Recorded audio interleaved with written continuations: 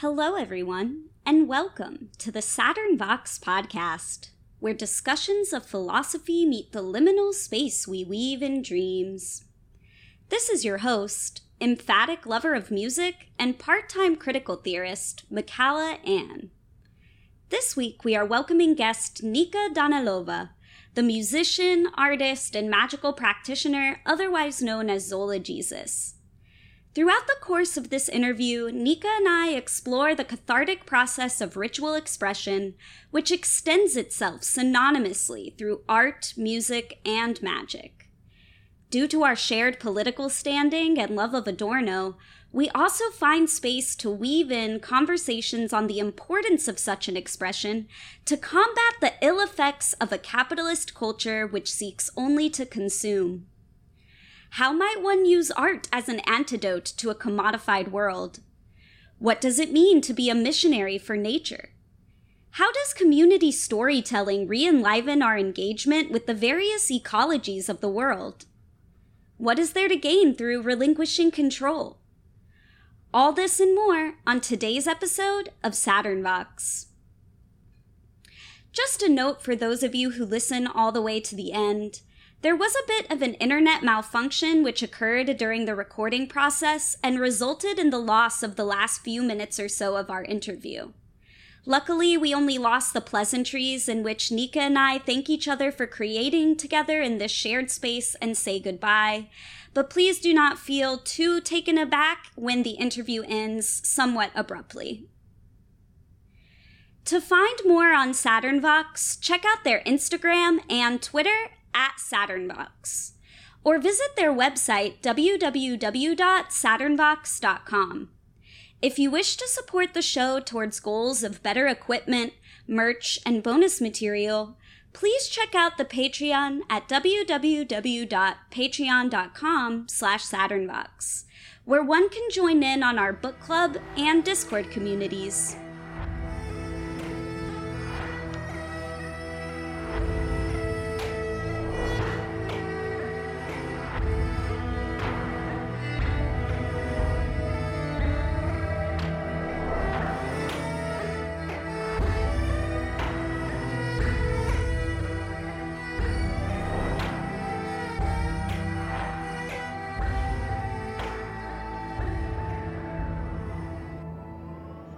Thanks for having me. Happy to be here.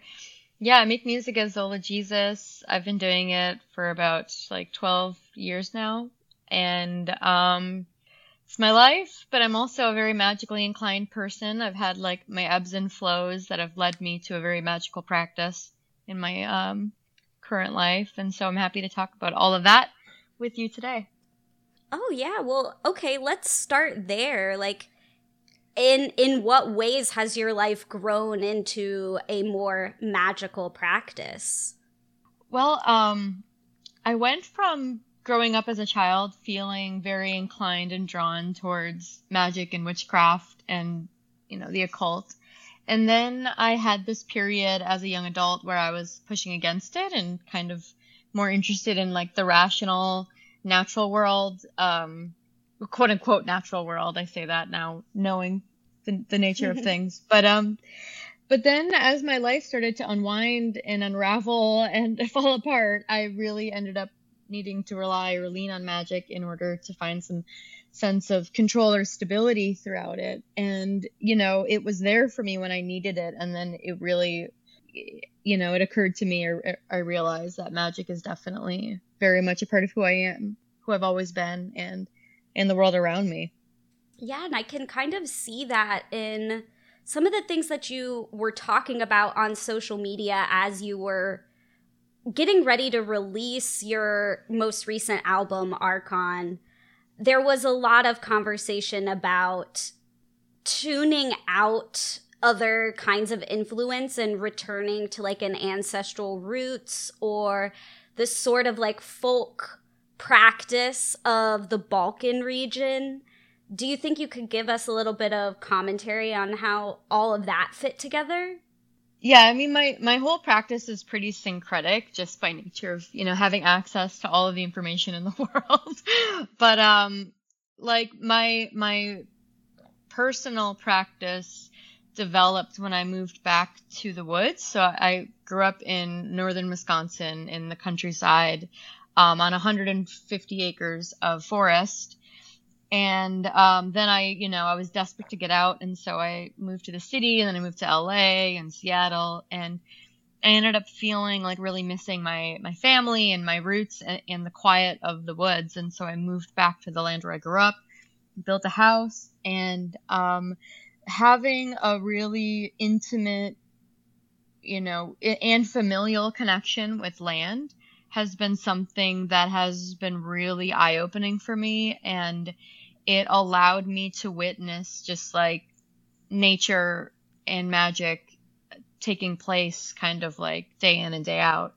Because I don't really leave like when I'm touring and stuff, I'll leave the house. But when I'm home, I have a very interior life. Like my creative practice and everything is very, very much about my internal world and my inner vision. And so I don't leave the house much, but when I'll leave my house to go walk in the woods, but not necessarily to like participate in society and stuff.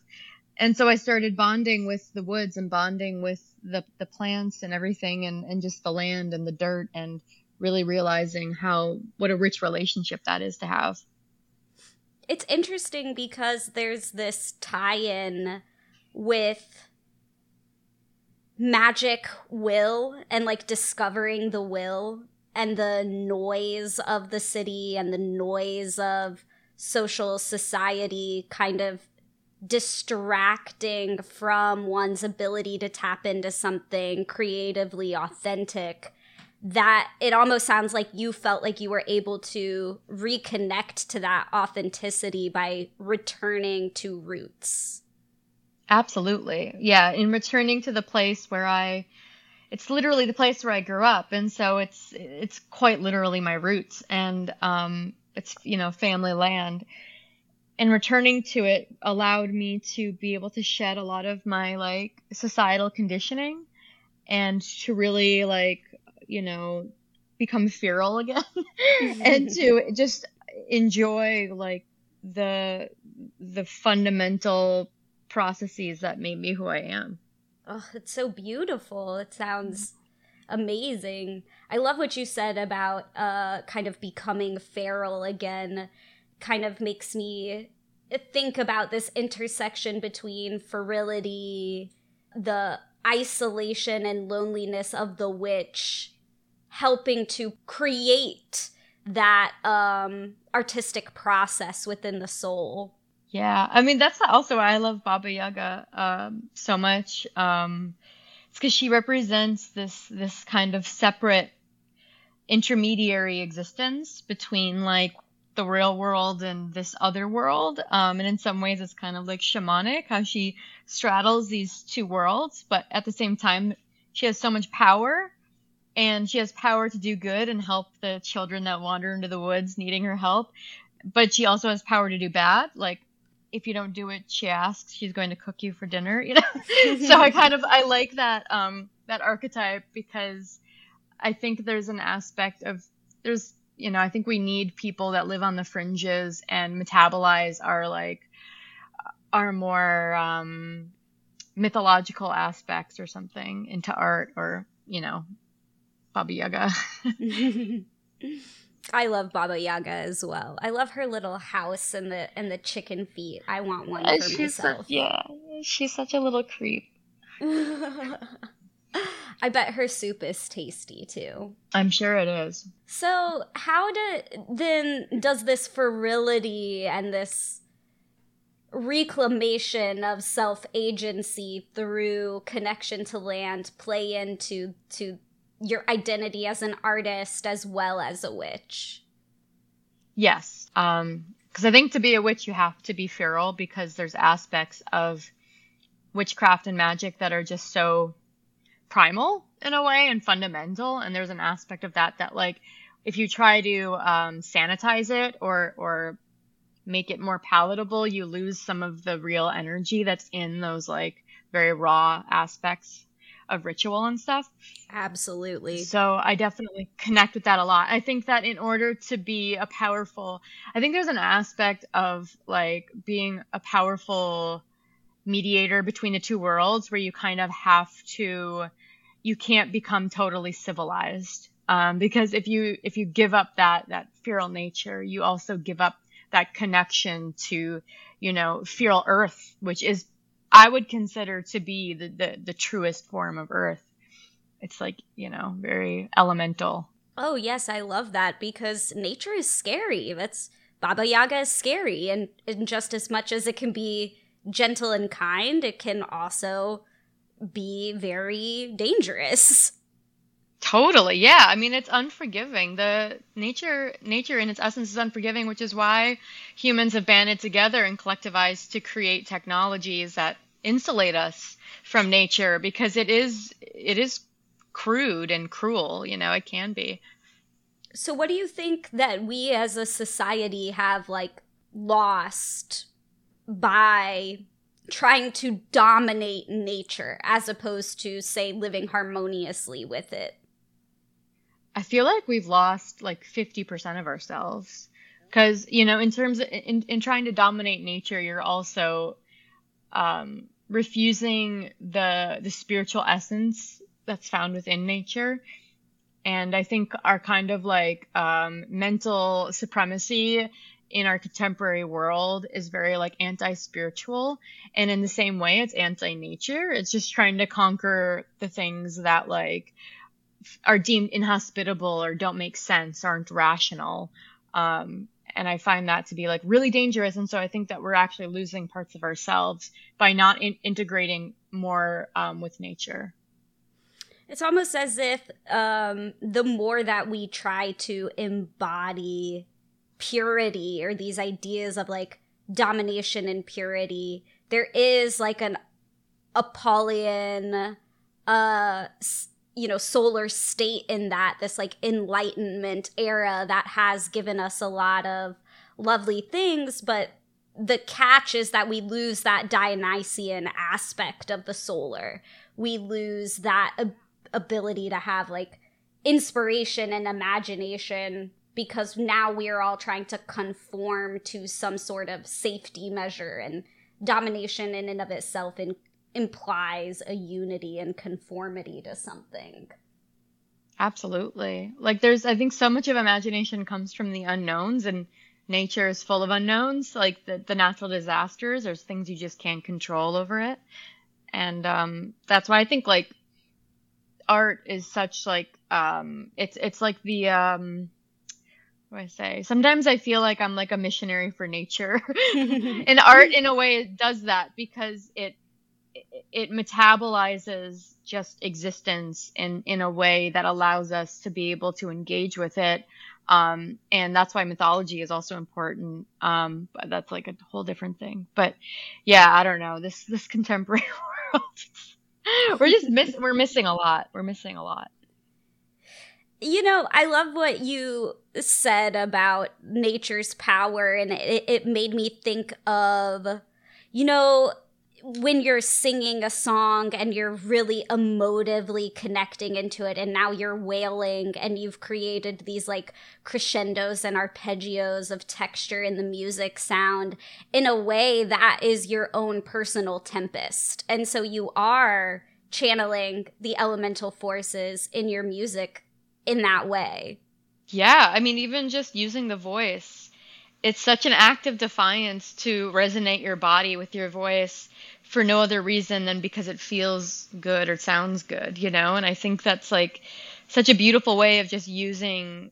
That's why I love the voice, the human voice, and why I'm primarily feel like I'm a singer, is because it's just our most like, it's our fundamental instrument. It's like the instrument. And it's using just our bodies and trying to not dominate them, but to use it to create beauty, which I think is like what humanity wishes that they could find within humanism, but instead we just go for like domination. Oh, that was lovely. I love that art should be beautiful as opposed to dominating. And this is actually something Adorno talks about if we want to segue into a little bit of Adorno. Yeah. Just that, there is this idea that just that when we dominate, we have to conform. And then when we conform, we can no longer create art just for pleasure's sake. We can only create art for commodity's sake. And then that removes us from actual catharsis within the art, which is the true inspired state. Yeah, definitely. And as a musician, I love Adorno because he's one of the few people that writes and thinks very critically about music as like a cultural reflection of like our greater, situation. But I think that's very true. And I think it's funny how Adorno, he said something like, like the minute we started recording performances, like music died, because there's no longer this sense of like presence with the music and with art as like this very experiential thing. It becomes something to be reflected back on in a way that and controlled and commodified, of course. Oh, and this ties so well into our commentary on magic, actually, because it is a removal of the feral, and it is a removal of that agency to just be ecstatic in that moment and make art for art's sake. Absolutely. Yeah. I mean, art is I feel like art is magic in that way. It's like you're able to take these elements of earth and recombine them in a way that just makes it even more striking. It's powerful. So how do you try to combat these implied capitalist, expectations of the artist? How do you supplement that in your own work? Is it something that you use magic to reestablish agency for yourself, or maybe mysticism to just like work it all out in your heart, or like what is the process there? It's a good question. I mean, it's getting harder every day. It's like 10 years ago, this being a independent musician, as a, professional independent musician, made more sense. It doesn't make as much sense as it used to from like a professional point of view, or like in terms of like commodifying it. So I actually use magic as a means of renegotiating my own relationship to my art. To create magically, to create with magical intentions, to be to bear the wisdom that I'm learning through all my different magical practices, and to use music as a way of bringing them to people. And I'm playing around with like creating like live like musical rituals as well, like because I feel like as an artist in this day and age, I have a responsibility. I have a choice. I can either do the whole thing where I try to game Spotify and get in the algorithm and become some like reggaeton artist or something for self-preservation, or I understand where we're at in the world and I use art because for me it's my language, and I want to use it in order to communicate a better world. And by doing that, I want to synthesize the wisdom that I've learned through, my own experience, magical experience and otherwise, to try to be an antidote to that other thing. Like people want to, not people, but I feel like society and capitalism wants to extract music purely as this like commodified value. And I want to do everything that I can to save it, to do the opposite, to be the other binary. It's like to re-engage like the real like power of music and art. And so I use magic, I think, to try to do that. Oh, lovely. So was that the thought process then behind, I'm not going to listen to, my normal favorite musicians or like pop music while I'm writing Archon. I'm like only going to listen to music that was meant for community sharing within like an ancestral context. And like, because I remember you talking about that. Yeah. So I'm just wondering if that was a part of this magical commitment within the creation of the Archon album. Definitely. And before I made Archon, I was so cynical about, being a professional musician, writing music, putting it out, the whole thing. It's such like it's actually a very unfulfilling. There's a very, very little reward right now at being a musician. And so, I didn't want to make an album that was going to exist in that world that felt so unfulfilling to me. I wanted to rediscover like the most precious aspects of music for myself.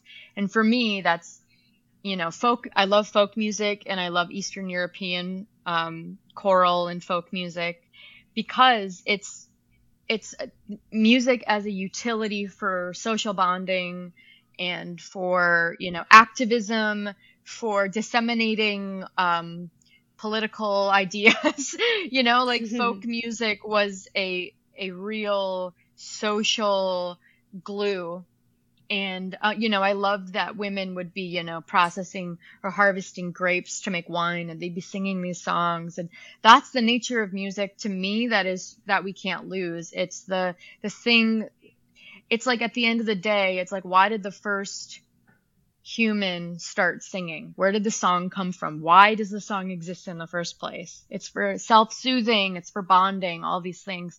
So that became much more interesting to me than I'm going to make something that fits in the algorithm.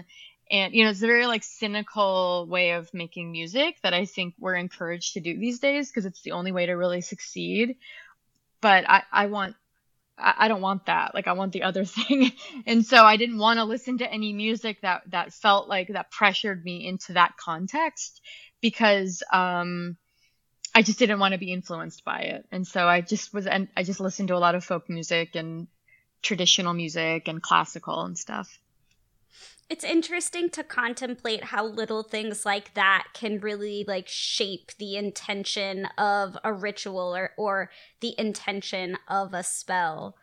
Not even like something that seems overtly witchy, but just directing your attention on things that make your soul feel, as you say, more fulfilled can in and of itself be magic.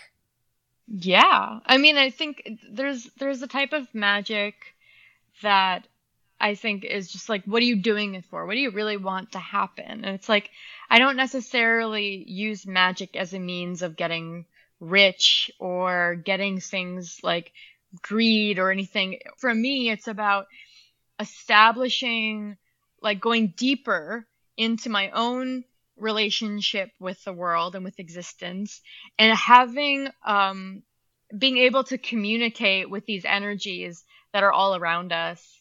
And yeah, it kind of sounds a little woo, but but that to me is like the power of magic. It's about being able to harness and have like a conversation with aspects of Earth that we don't necessarily acknowledge. Yeah, I think that's lovely. I mean, everything has a vibration, right? Everything makes a sound, everything makes a song. Even from a like quantum physics perspective, we've basically already proven that everything is just sound, even if our brain perceives it as a visual image for whatever loop-de-loop reason. So, was the album intended as a ritual? Was it intended as a cathartic expression of like healing? Like, I want to break out of this, liberate me, and hopefully liberate others through the power of sound. Well, at the time I had a really bad writer's block.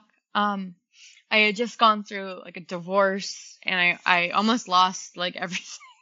And it was just a really stressful time. And at the same time, I was feeling very like creatively blocked because the pressure to make something was just like insurmountable in a way. And so I ended up getting together with my friend Randall Dunn, who's this amazing producer, and we started working together on the album. He'd go through my demos and we'd start sharing things. And he's a really incredible guy, also very, very magical being and deeply spiritual. And so it was the process of making Archon became more of like this healing medicine for me to get through the period of life that I was in. And it was not about how it sounded, and it's not about what you hear on the record. Like, that was just the outcome or the product of my own journey. And it was, for me, it was the times that I was in the studio and I was able to get out of myself and out of my body and to be creative with somebody else and to share that healing process. Though that is the record to me. And then what you hear is just like, that's just the receipts of what happened. And so it's not as much about like, I wanted to create something that reflected all these things. It's just like, I made the record with the intention of healing myself. And then, what we get is what we get. So yeah. No, it's beautiful. It's like using the power of ecstatic expression of sound and art to create beauty and maybe a little bit of angst and like express myself emotionally in a way that society doesn't normally allow. And then that in and of itself creates a ripple in the people that listen to it, even if the words or the message of the songs themselves don't reflect that one-to-one. Yeah, and I think that's a kind of, for me, it was a magical process. It was a ritualistic process because it's not about the result. You don't get the result from analysis. You get the result from like energetic presence. And so in doing that, you have to kind of surrender to like the moment, the ritual, you have to give yourself into it in order to get the thing at the end instead of meticulously trying to, analyze your way through to the end product. Like, that's what feels very magical to me, is about just like relinquishing control in the moment and letting the energy create the outcome. Oh, I love this. I mean, I just want to say, like, it sounds like what you attempted to do is extremely brave, because you're a professional, independent musician. This is your livelihood. Everybody around you is saying it needs to sound like this, or it needs to be marketed in such and such a way, or it needs to be palatable in such and such a way for you to continue on this path of success. And you said, how about no? How about I just not even think about the audience? How about I think about my own ecstatic state, and we'll see what happens? Yeah. So brave, honestly.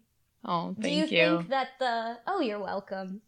Do you think that like your time spent kind of isolated then and having this like more commitment to your nature relationships as opposed to human relationships, is that what helped support that bravery? I definitely think it did to an extent, because when living in nature, living in the woods, I see just how little you need to survive. Kind of like, we think we need all of these things because when you live in a city, you rely on the infrastructure and you need a car. But when you're an animal, you just need the woods. Like, it's easy. It makes sense to me. And it's kind of like everything should be that simple. I shouldn't have to have this much fear about what I create in order to survive, because at the end of the day, it's like, it doesn't take that much to survive. Like, life is supported by nature in a way, to an extent. But yeah, it was tough though. Oh yeah, I can imagine there were probably a lot of anxiety-driven nights intermingling with the ecstasy. Yes. It's hard to give up control. It's the one thing that I can't do, and I had to do it, and I'm glad that I did, because now I see that giving up control is letting the world work with you instead of trying to work against it. So when you say like give up control, in your own opinion, who do you relinquish the control to? Is this like a submittance to your higher self, a submission to the all-being, or like what is your theological framework here? I think it's more of like the unconscious. I'm really into Jung, and I think the unconscious, especially in the creative process, like you need the unconscious if you're going to make something that's going to surprise you. I can make music and songs all day long, but they won't necessarily be interesting to me because there isn't this spark of the unknown within them. But when you give up control to the muse, to the unconscious, to this other thing that is stored within you, I feel. And then when you give up control, you let this other thing take over. And that's when it gets interesting. But you can't force it and you can't make it happen. You just have to let go. And that's, I don't know, it's kind of abstract, but that's kind of what I learned. Yeah, I mean, so it's that the process of becoming feral in order to be a conduit of the muses. Yeah. I mean, that's essentially what ancient, like, oracle prophetesses used to do as well, in a way. Yeah, I mean, I think it's important to learn to have a vehicle for it, in a way. Like, for me, my vehicle is my technical ability and my experience in the medium. But once you get to a point where you can trust that, you can just let things flow through you in a way where you don't need to think about it as much. It's like you're able to be a vehicle for something greater. Yeah. Oh, okay. This is great segue into we've been talking a lot about the ferility, the unconscious, this like dynastic act of self-expression. I think there's a lot of connection between the witch and his or her connection to madness.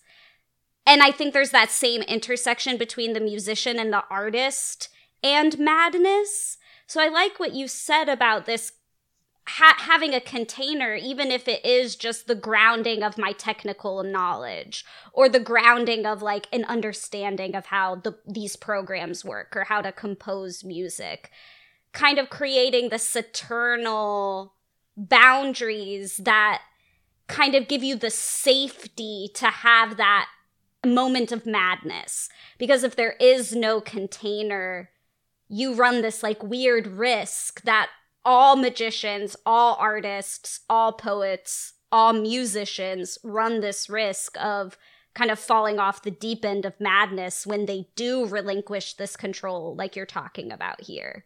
Yeah, I mean, I think you can probably do it going in raw, like not having the skills. But I grew up, wanting to become an opera singer. So I'm trained in operatic singing, and also trained in music. And so, I used to feel like that was holding me back. But then once I realized that it's, yeah, like you said, it's the container that allows me to let go, because you have the language learned, and so what comes through will be contained in one way or another. It's not going, you're not going to end up kind of spiraling in a way. I like the limitations. I've got a Saturn stellium, or a Capricorn stellium. So I do feel very Saturnian in that respect. Like, I love the discipline of skill. It takes a Capricorn to give as much attention to the perfection of those minute details from the bottom up, the way that a lot of your music does come across, and the layers of texture and the layers of sound and emotion. I totally see that. So to what level then do you feel like, I mean, if we're going to be talking about Saturn and we've been talking about music as healing and madness, this level of like suffering due to society, suffering due to my inability to be authentic, or suffering for any number of reasons. Do you think suffering becomes an implied necessity in order to create beauty because of the need to paint that emotion out, either through song or word, dance, or visual art in and of itself. I wonder if you need suffering, because I don't necessarily think so, but then at the same time, I do feel like making art or being an artist, someone that needs to make art, can be sort of pathological to an extent. Like, you know, as a professional musician, I don't feel like I can exist without that outlet in my life.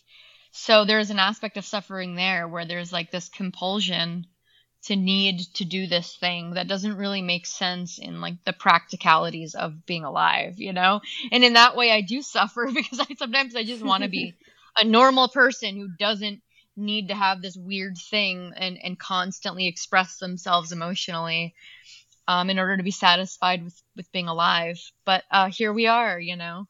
So yeah, maybe there is an aspect of suffering that is just innate to being an artist. Well, it's an idea I've been playing with, just that, like, we need the malefic impulse, or we, like, need the malefic energy. Because if I was compliant in my life and just felt totally satisfied, even aesthetically, with my life, would I have the drive to create? Yeah, I've realized that, and I have a song on my record called Desire, because I realized that's my motivation, is desire. And so as I move through life, I move based on things that I desire to feel or experience. And so desire can come from a place of lack, you know? You're desiring something you don't have. And so there is something there that keeps one going, that is kind of malefic in a way. Speaking of malefics, I've been wanting to ask you where the name Archon came from. Like, what was your thought process behind that? The OG malefics, the Archons. Yeah, it came from basically being alive in 2020, 2021. And now here, 2022, a lot of Archons running amok in our lives. And it just reminded me, the past couple of years have reminded me a lot about Gnosticism and the Gnostic conception of humanity, and the Archons themselves being reflected in the billionaires and the leaders of the world, and the rampant corruption in our governments. It just feels like we're living in very archonic times right now. It seems like based off of like your explanation of where the record came from, your record was a big middle finger to the Archons. Like, I won't let you. Yeah. I know. I felt kind of weird naming it Archon, because I'm like, do I want to give them that power? But then I was like, oh no, it's the records. It was made in archonic times, and you can't separate the process that I went through while making the record with like the world. I had to put my record on hold for a year because of COVID, and then with the election and everything else going on in the world, it was just such heightened emotional mania that during that period that I felt like I was going insane. And so it was just had to be named it. I like that. I hope that it inspired a lot of like non-magically inclined people to look up Gnosticism, which is something that I do wish more people at least knew about. Me too. I think it would help contextualize this whole mess for a lot of people. Me as well. So, just in case there are followers listening to this episode who aren't super well versed in Gnosticism or know exactly what the Archons are, do you mind just giving us your own explanation of that? Yeah, I mean, generally speaking, I would say that Archons are these malevolent beings that are, infiltrating humanity and corrupting like the pure harmonious spirit of humanity with these like very, again, malevolent forces. So then these like deceptors, they are basically like entities that facilitate the various illusions that humanity is ruled under, so to speak. Yeah. Yeah, so that ties in really well with Adorno's idea of things like, say, the culture industry being a top-down industry. And those who are subject to it then are forced to live under the illusion or delusion that is announced by such an entity, right? I would say, yeah. I think you explained it perfectly. Well, I'm just wondering, like, when you are making your commentaries on Gnosticism or you're making your commentaries on Adorno, did you, like, think about the way that they related to each other? Or was this just, like, a spontaneous, syncretic, authentic expression of your will? I mean, I'm really interested in power structures, and I'm very anti-authoritarian and anti-capitalist. So those things just lead me to the same conclusions, and then I'll discover, some writing or I'll put pieces together and be like, yep, yes. Reading Adorno, I'm just like, highlight. Why is no one talking about this? But it just really all makes sense. So with Adorno, then, do you ever have any issues with, like, because he was very anti-pop culture across the board. Like you said, he said as soon as we started performing music, we were already fucked. And, like, there are whole essays that he wrote that are like, jazz is the devil. Jazz is the worst thing that's ever happened to music. And I live in New Orleans, so that's like a very blasphemous thing to say. Yeah. And I don't agree with it, even though I agree with his political philosophy. Oh, yeah. I mean, there's no one that I read where I'm like, everything they say is perfect, but it's like having someone that is, I mean, number one, I'm a real, like, I love classical music. And so does he. And so, we get along in that respect. I don't hate jazz. I think the jazz stuff is off base, but I think he was just being a bit of a reactionary at the time. I can't excuse that. But, I think the way he looked at culture from a Marxist point of view is so valuable. And, some things that he said, but also makes me think of like someone like Marshall McLuhan or even just like Marx, or Deleuze and Guattari, like these people that criticize the cultural implications of capitalism. I'm just like I'm all for, but I take the good stuff and leave the bad stuff. I'm not there to defend that. No, I mean, I think we should all practice critical thinking in that way. I think you're absolutely right about that.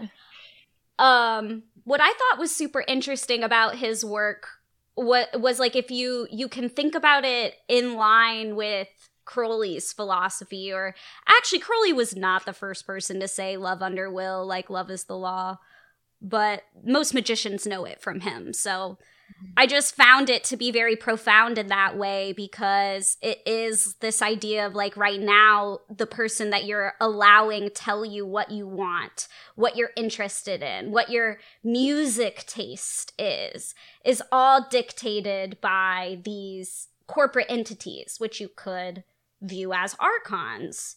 And you then think that it's your will. And it takes this work of isolation, of moving to the woods, of giving into Dianastic, ecstatic experiences for you to reorganize within yourself, like, what is my true will versus what has society just been wanting me to consume. Yes. Yeah, that was a huge process for me. Like, deconditioning after I got out of the city. And I'm not saying you can't do it in the city, but I'm always like, what am I? And then what is it? I want to understand, maybe again, it's like my Mercury and Taurus, like, just like, I want to understand things from a very fundamental point of view as it relates to me, and not the conditioning or the influence of the outside world, because I don't necessarily trust their perspective or their like angle, and I mean, again, like, I grew up in the woods. I'm not like libertarian, but I grew up in that mindset of like, leave like Sure. isolation, and so isolation can provide clarity very often, especially the clarity of survival and all of those things.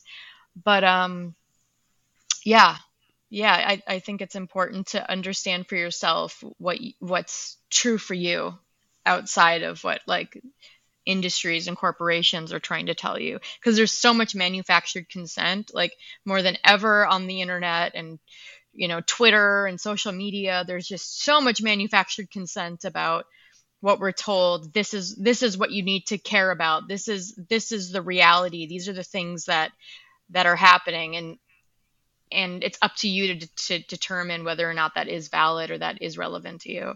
Yeah, absolutely. I like what you said about, like, it's a little bit of column A, a little bit of column B, and that I'm not just considering, just because we're saying find what's authentic to you doesn't mean fuck the other, fuck everybody else. There's still sort of a communal aspect to what you were describing, and I think that is implicit in the drive of the artist as well, right? Because artists want to share. They want to share what they created. It's not meant to be put in a shrine in their bedroom closet for only them to look at. Do you have any like commentary on, I guess, like performing the art, on sharing with the other, where you meet that tension between the creation for your own healing and what you hope others get out of it? Oh, yeah, it sucks. The worst part about being a musician is the desire to share it. And that is what brings about the vulnerability and the insecurity and the criticism, the external judgment. Like, putting myself out there it's so uncomfortable, and I really hate being misunderstood, and I hate being judged. Like, who doesn't? But at the same time, I just have this strong drive or impetus to like share things that I'm interested in, share who I am, share what I've gone through, to try to metabolize my own experience on a collective level.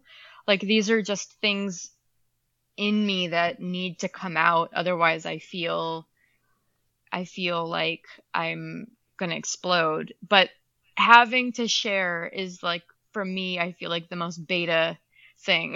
Like, I don't want to share. I don't want to, like, I don't want to be the person that's tweeting about Elon Musk, but I have this impulse to want to participate in a collective conversation, and at the risk of looking like a moron sometimes, or being judged for my music or art or ideas. And I guess that's just like the price you pay. But hopefully, like, what I put out there can be either soothing to somebody, mutative to somebody else. I just hope it's received and can be digested by other people, because that's how I really connect with other people. I'm not a very social person. So this is my social work, is music. No, that's lovely. I think it's like, I sense this tension between the desire to return back to that space in which the women, gather in the home and sing while they weave at the loom, or sing while they do some sort of whatever. And and the acknowledgement that we don't live in a society that encourages that anymore. It's again just kind of commenting on your bravery, because you simultaneously acknowledge you're not going to get that, but you're willing to push for it and try anyway. Yeah, I mean, it's all you can do. Yeah, that really, I mean, that's Saturn lesson, right? I mean, what else can you do? It is what it is, but, you know. Well, trying to think if I have any last questions. I think I've asked you everything we talked about previous, so I normally do end the podcast by asking my guest if there's anything that I didn't ask them that they wanted to share, anything that you might be like remiss if we get off call and we haven't talked about, or just anything along those lines. No, I mean, I've already said too much, so. Have you? Well, just in relating to the thing that I just said, where my drive to share is met with like the shame of having to share. So, I'm probably good. Yeah, I mean, that's very Saturnal. Please don't perceive me, but also take everything that I say very seriously. Yes. Are you a Capricorn? My Saturn is all from the Aquarius. I do have a Venus in Capricorn, though. I do. Yes, my Venus is there. So the Aquarian Saturn vibe is fascinating. It is eccentric. It is very eccentric. I love it. Well, that's like my juxtaposition between the two is like, I feel like Aquarius likes to view things from the top down, and Capricorn likes to build things from the bottom up. So that's like that differentiation between Saturn as an air sign and Saturn as an earth sign. It's also, I think, why Aquarians are not known for making nearly as much money as Capricorns are. Oh man, I wish my my Capricorn stellium's not working hard enough for me. I know. Sometimes I want to shake my fist at the Lotcaster, like, you promised. I know. Then he's like, wait, but value is found in other abstractions besides just money. I'm yeah, like, very shit, Saturn, Aquarian. you're right.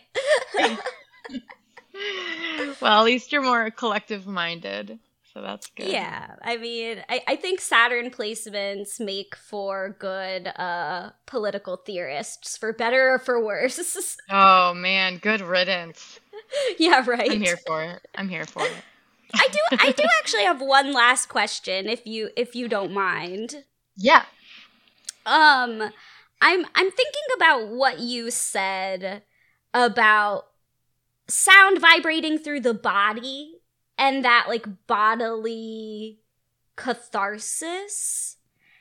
I myself have found that to be work that is very magical. Just like expression of sound and movement through the body as ritualistic trance. Do you have any commentaries on like using that sort of thing as something more than just emotional catharsis? Like, do you use it ritualistically as well? Yes, probably in several ways, but the one that I can think of right now is I practice Rinzai Zen Buddhism, and there's a lot of chanting in that, and so I would go to sesshin and do a lot of chanting. And one day at the we were having like the discussion with Roshi, and we were talking about just chanting as a means of, you know, ritualistic resonance, you know, all these resonating bodies coming together and performing these chants. It's also used in Kabbalah, I think, chanting. Yes. And some different consonants and vowels are very healing or energetically stimulating in a way. And that's what, again, keeps me so in love with music and sound, is that it is just beyond our scope. like there is something very magical just about even the act of humming or chanting. Oh man, I agree with that completely. Even just down to like Om being the primordial sound, the primordial vibration. Yeah, it's wild. Like it trips me out as someone that just grew up singing and then really reflecting on that and being like, wow, singing and humming and chanting, it's just okay. So then I'll say also like I sing like habitually, like compulsively, and it is a self-soothing thing for me. So it's less of an emotional catharsis and more of like a physical one to sometimes just like resonate my body with sound. So it's just, yeah, never ending.